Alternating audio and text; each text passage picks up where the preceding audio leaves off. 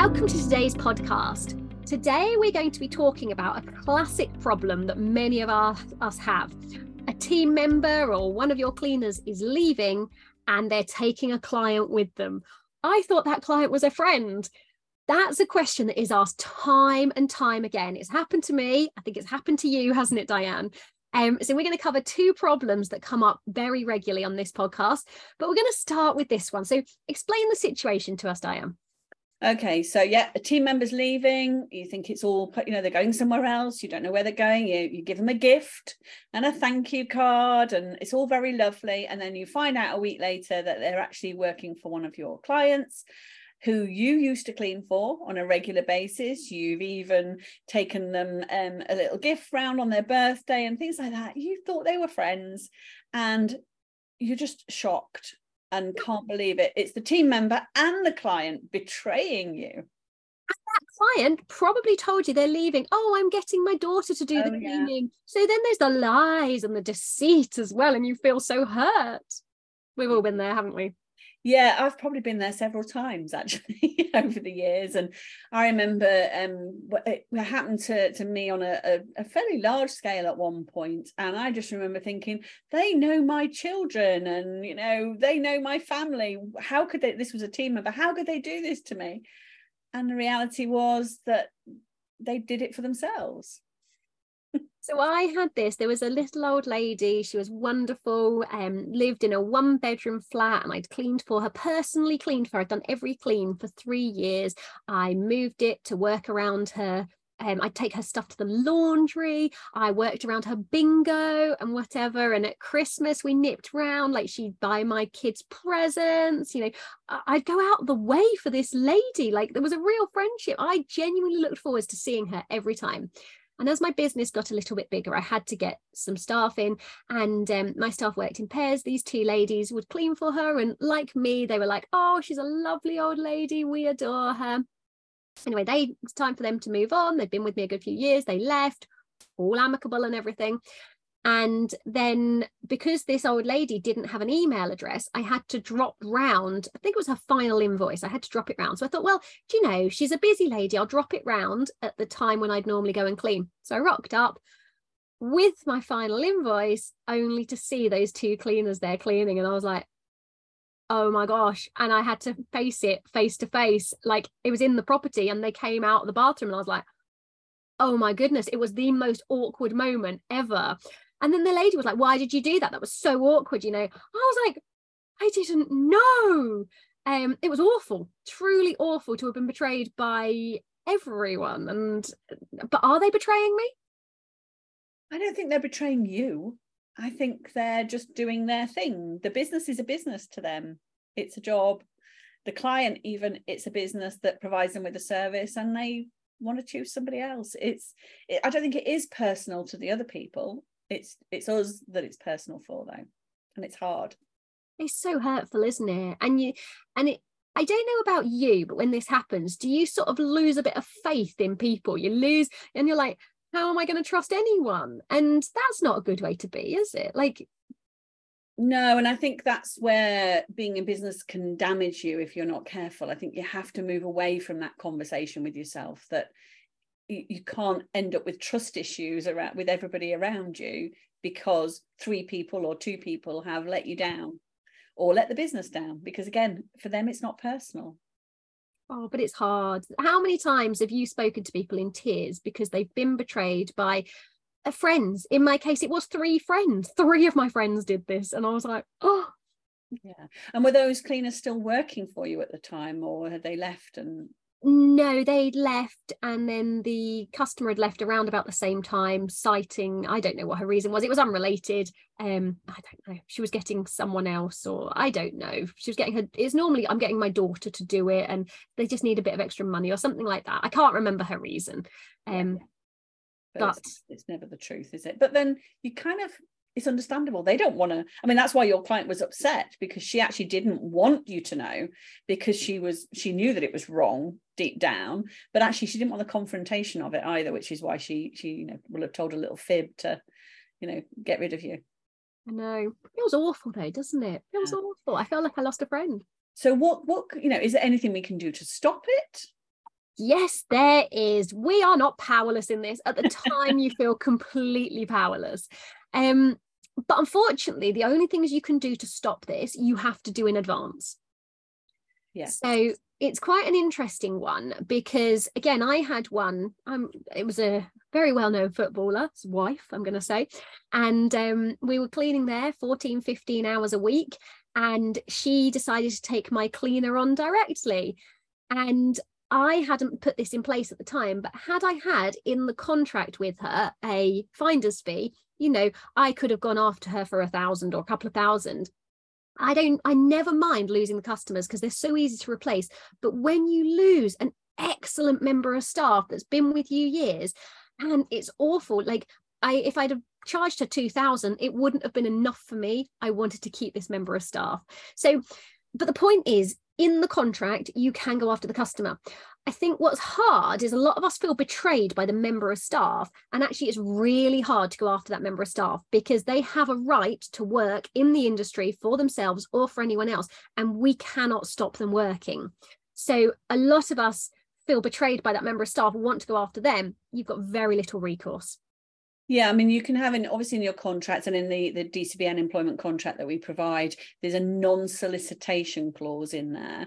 You can't have a non-competition clause, so you can't stop them setting up their own business, but you can have a non-solicitation clause in there, which basically says they can't work for any current or former clients of your business for whatever time period you put in there. It has to be reasonable. You can't say for 10 years, it has to be reasonable.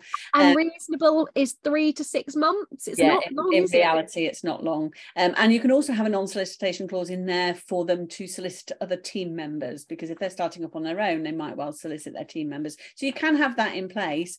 The reality of enforcing it, though, is another thing.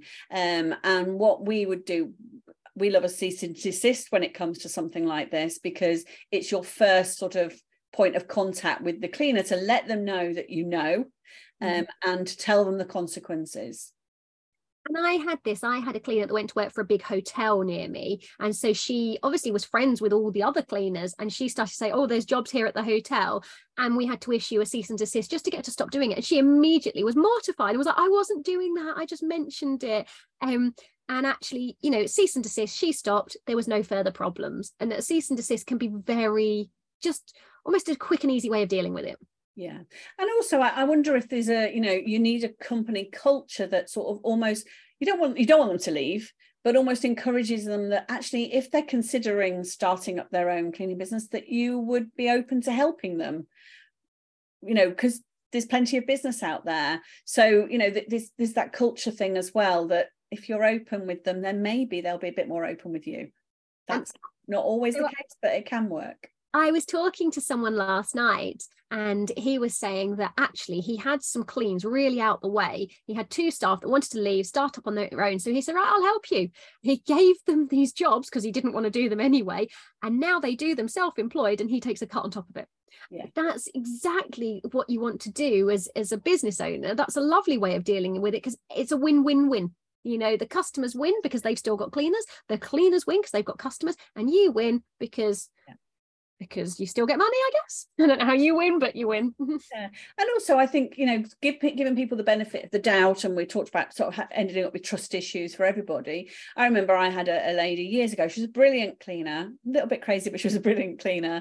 And she left and was starting her own business. And I chatted her through it, how she was going to do it and everything. And I helped her. But she then she didn't actually take them in the end, but she was going to take one of the clients that she was cleaning for. It was a commercial client, and it was a reasonably large client, shall we say, and they wanted to keep her as their cleaner, which is fine. And I just she said, they've asked me to stay, so obviously I'm going to stay, and I'll take the contract. And I'm just like, no, you won't. And it was really sort of a sit down honest conversation. First of all, the client was under contract, but also kind of like, no, that is not acceptable. I will help you. I will. I already have, but you're not taking my clients with you. So again, that sort of culture of being open and honest can help with this too.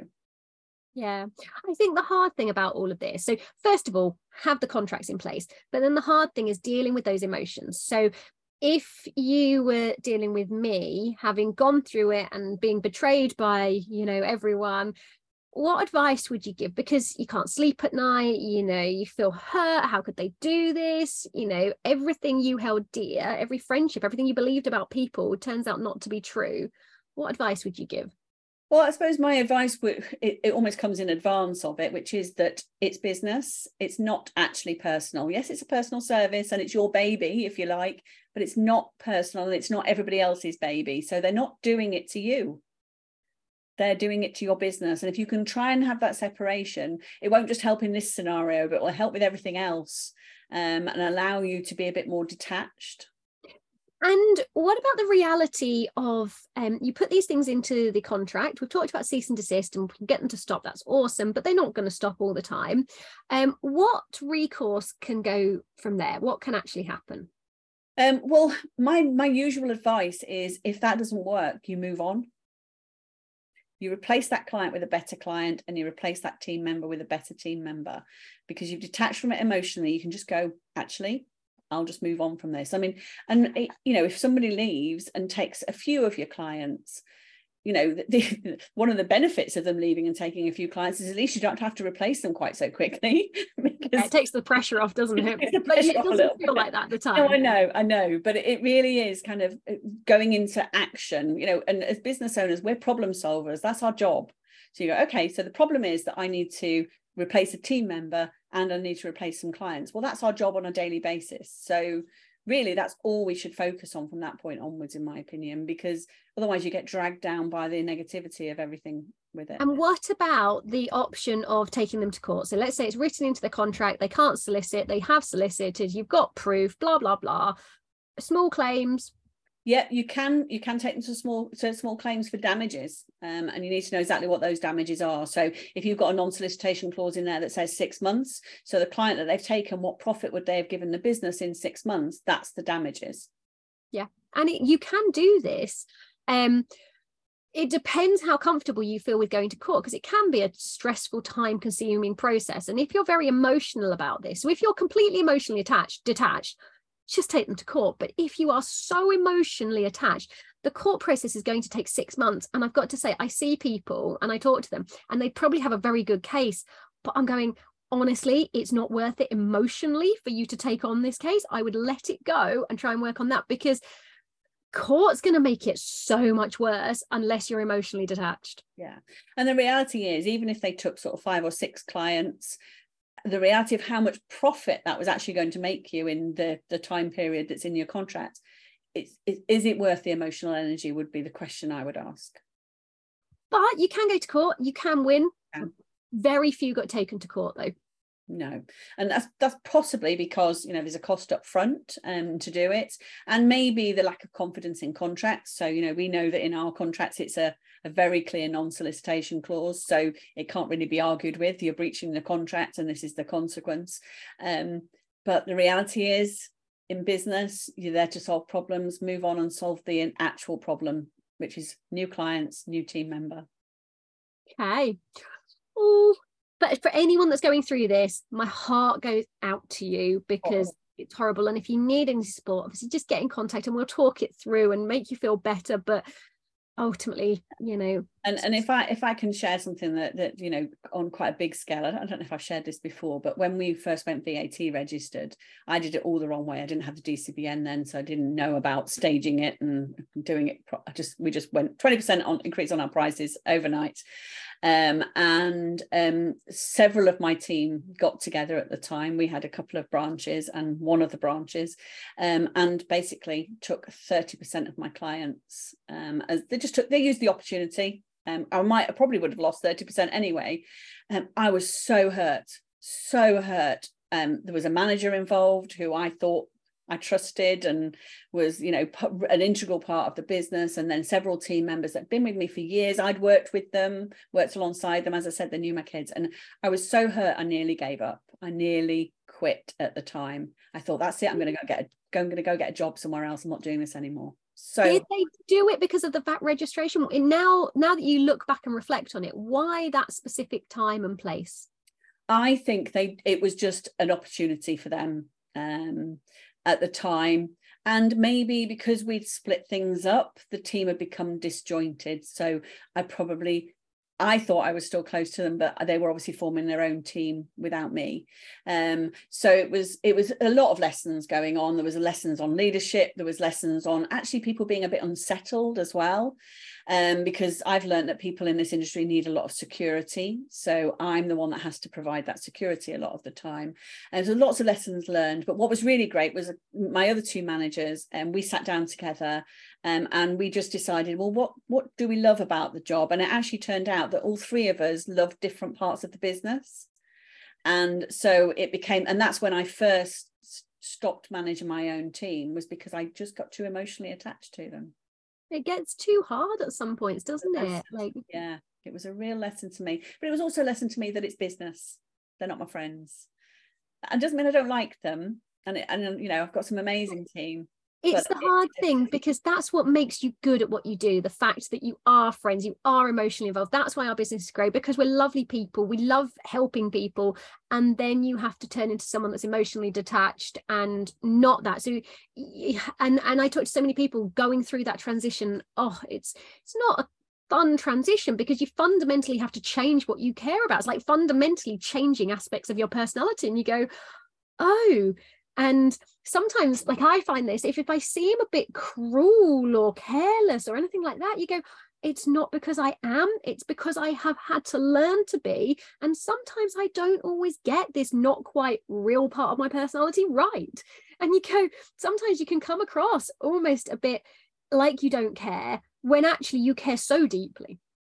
Yeah, and the reality is, for all that, you know, I try and we'll talk about this a lot, about being emotionally detached, I'm still completely passionate about my businesses, completely. I've just learned that there are certain ways that I can manage it, and that can be stressful in itself, but I've learned to do that. And this was a long time ago. This was probably about 10 years ago, maybe even a little bit more. So it's a long time ago now. So I am over it. I forgive you, ladies. I completely forgive you. I can say this publicly, because I know that it wasn't personal to me. And can I say the same about mine? I forgive everyone that's ever done it to me, because I don't think they did it to me. They did what was right for them. Exactly. And, you know, we're all just trying to do what's right for us, really. Absolutely. So that I don't think they'd ever ask for my forgiveness anyway, so I don't think like they care. Anyway, I believe we have our next question, Diane, which is a little bit different. So the next question is a completely unemotional topic, shall we say, which is, if we want to start outsourcing our admin, how do we start? What jobs do we outsource or get somebody else to do for us? This is somebody that kind of wants to get off the tools, but they're looking for the admin support, because that's the bit that they hate about the business, really, not the cleaning. So I find this challenging. No, it's not because I have been through this. I know how to do it. I find other businesses find this challenging. So the problem you've got is, the reason the tasks are so hard is because you don't have a system and a process. The reason you can't outsource it is because you don't have a system and a process. The only person that can put in a system and process is you. And if you don't have it, it won't outsource well. So it's kind of like, right, this task that you absolutely hate, you have to have a system and a process in order to be able to outsource it, at which point you could probably do it yourself anyway. So it's an interesting one, because it's which comes first, the chicken or the egg? Do you outsource it so that it's being done, so you've got time to put in a system, or do you put in a system which then allows you to outsource it? And in my experience, I don't think it matters. The reality is, you're going to have to do one or the other. I would probably say outsource the most systemized one first. What's your thoughts on this? I agree. Systems first. And in fact, this accounts for whether you're outsourcing or whether you're employing in-house, when it comes to cleaners, everything. If you don't have a system in place to tell them how you want it done, then they will do it their way and you won't like it. And you probably won't have any oversight. You won't even know how they do it. No. Yeah. And particularly with admin, you know, if they're going to be in contact with your customers, sending out invoices, doing credit control, you need scripts in place. You need templates in place, because otherwise they'll do it their way and you won't like it. And your customers might not like it either, because they might not be the right voice for your business. But there are ways of making it easier. So let's say you decide to just do the process once. You can film yourself doing the process, and then you can just send the film to your VA or whoever, and they can write up the process. So, I mean, there are lazy ways of doing this. If you want to send out invoices, I would film myself sending out one invoice, screenshot it, or however you want to do it, and teach them how to do it. But yeah, ideally you'd put the systems in, but yeah, outsource whatever you can have a process for. So the thing I love most is recruitment, and I outsourced my recruitment because I loved it. I put the system in. My system was really good. I had all the templates. It was really efficient. So that's what I had to outsource. And when I got more systems, I actually took that one back on. It was one of the ones I wanted to do again. So, you know, interesting that you outsource the thing you love the most first.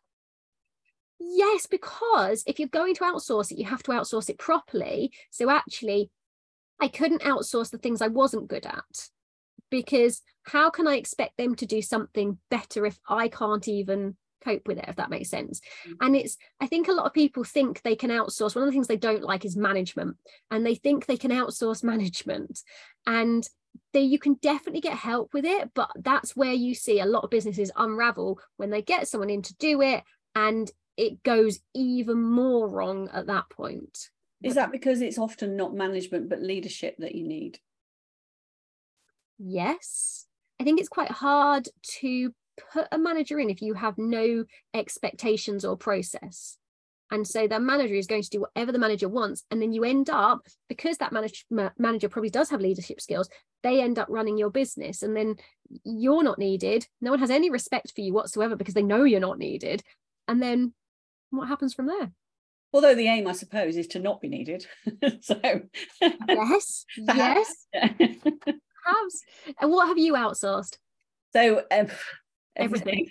So have I now. But when you started, what did you outsource first? So the first thing I outsourced was my bookkeeping, because it was just hard to keep on top of it. And that's quite processed, isn't it? Yeah, it was. It was something that I could do. I'm okay at it. I love a spreadsheet, but I just could not keep on top of it. I would lose track of who had paid. It was just, so for me, it was becoming a challenge as the business grew. And I was out managing the team and out doing quite a good chunk of cleaning in the first couple of years. So that was my first outsource, was the bookkeeping. And, you know, I employed, but she works remotely. She still works for me. So I did employ, but working from home rather than having to have somebody sitting in an office. Yeah, and I think that's really lovely now. There is, and now that we've had COVID, working remotely is so normal. Yeah. But you've got even less oversight. Yes, yeah. The good thing with something with bookkeeping is you should have oversight, because you should have a system that you can just look at. So I can see that the invoice has gone out. I can see credit controls going on. I've got that oversight. But yeah, if they're working remotely, it can be difficult. But then with bookkeeping, there's set tasks. If it doesn't get done. And what do you think of these people that are in foreign countries, paid £5 an hour? Would you do that? Because it's cost effective, isn't it? I have mixed views about it. So as part of the DCBN, our mission has been to raise standards in our industry and to help people charge what they're worth. So I have really mixed feelings about it, if I'm honest. I don't want to criticize anybody for going down that route of external VAs and, things like this Fiverr and people per hour and things like that. And people have to be cost conscious. I tend to want people that are committed to my business. So I tend to want them within the business because they can do more than just that one task. But it's a personal choice, I think. What are your thoughts? Again, it's a personal choice. I have never chosen to go down that route. I think for me, it's about being ethical. And if our minimum wage is £10.42, I don't want to pay someone £5, because then I go, well, they're not getting enough to live on. But then there's the argument that actually in their country, £5 is a lot of money. I don't know. I feel, for me, I have some ethical issues slightly with it. I would not judge other people that want to do it, but I'm not comfortable doing it myself. Yeah, no, I think we're probably on the completely same page with that. Especially, we do so much work to help people in the industry earn a decent living. Yeah. So, but it's out there, and definitely there's a lot to be said that if you haven't got the skills, say for example, you need, maybe you're not very good at Canva and you need some social media posts done, I would happily go to Fiverr and go, well, actually for 20 quid, I can get 6 social media posts done. Well, it's much better than you sitting there for the next 5 hours trying to do it or just not doing it. Yes. So, outsourcing is phenomenal. But I also like employing people. I like people that are part of the business, but then outsourcing to an agency. Oh, I love outsourcing. If you can afford it, to outsource to an agency where they're really good at it. I'll be honest, it's very expensive, but it's lovely because I don't have to, it's going to sound terrible, I don't have to talk to them. I don't have to be part of their lives. And I think when you've got busy businesses, things are so hectic, there is nothing more lovely than just handing them a task and not having to have a relationship. Whereas actually, when you work with people day in, day out, you have to have relationships. And I've got wonderful people and wonderful relationships, but it can become quite overwhelming when you have quite a few. So handing it away is amazing. Yeah, and I suppose I feel in my businesses, my job is I'm almost like a business coach for my own team at times. So my job is to keep them, happy and motivated and give them the tools that they need and coach them through it, though, to kind of, have the conversations and give them guidance. And I love that part of it. That's me. Looking after people is fantastic. But then I'm looking after them because they're then looking after everything else. So it kind of works. But also, we touched on, outsource. You outsource the things you love doing first. I outsourced the thing that was causing a bottleneck. But actually, I've had conversations with business, and usually I'd say, what's the thing you hate doing the most that you're most likely to put off doing, and that could cause you problems? And sometimes it is the financials, sending out the invoices. The number of conversations I've had where I've just like, I haven't managed to do the invoices this month. And it's just like, you need to get paid. You need the invoices. So if you're struggling to get around to them, that's the first thing to outsource. I don't know if there is a right answer, but the point is, if you're so pressed for time, you can't do everything, then I pick whatever. I'm a control freak, so I wanted that system before I'd let anyone touch my system. So that's why I would do it that way. But yeah, if you're not a control freak, then hand over the parts you like least. Let them do it. And I found with my bookkeeper was that I handed over a basic system of how I did it. But over the years, she's just improved it and speeded it up. And actually, she went into hospital for an emergency. She was in hospital for a couple of weeks.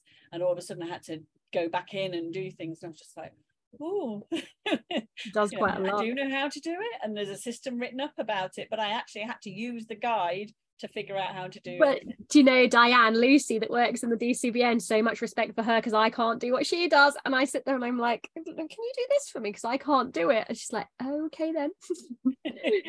She's brilliant though. She's amazing. That's why we call her our admin superstar, don't we? Because she's so good. Oh, she's more than admin. But anyway, this week I'm really missing her. So next week we've got 2 more topics coming up that we're going to chat around. If you would like a question asked on the podcast, we can go ahead, answer it, chat about it in the way that only we can, around the subject. Thank you so much for listening, and we look forward to seeing you again next week.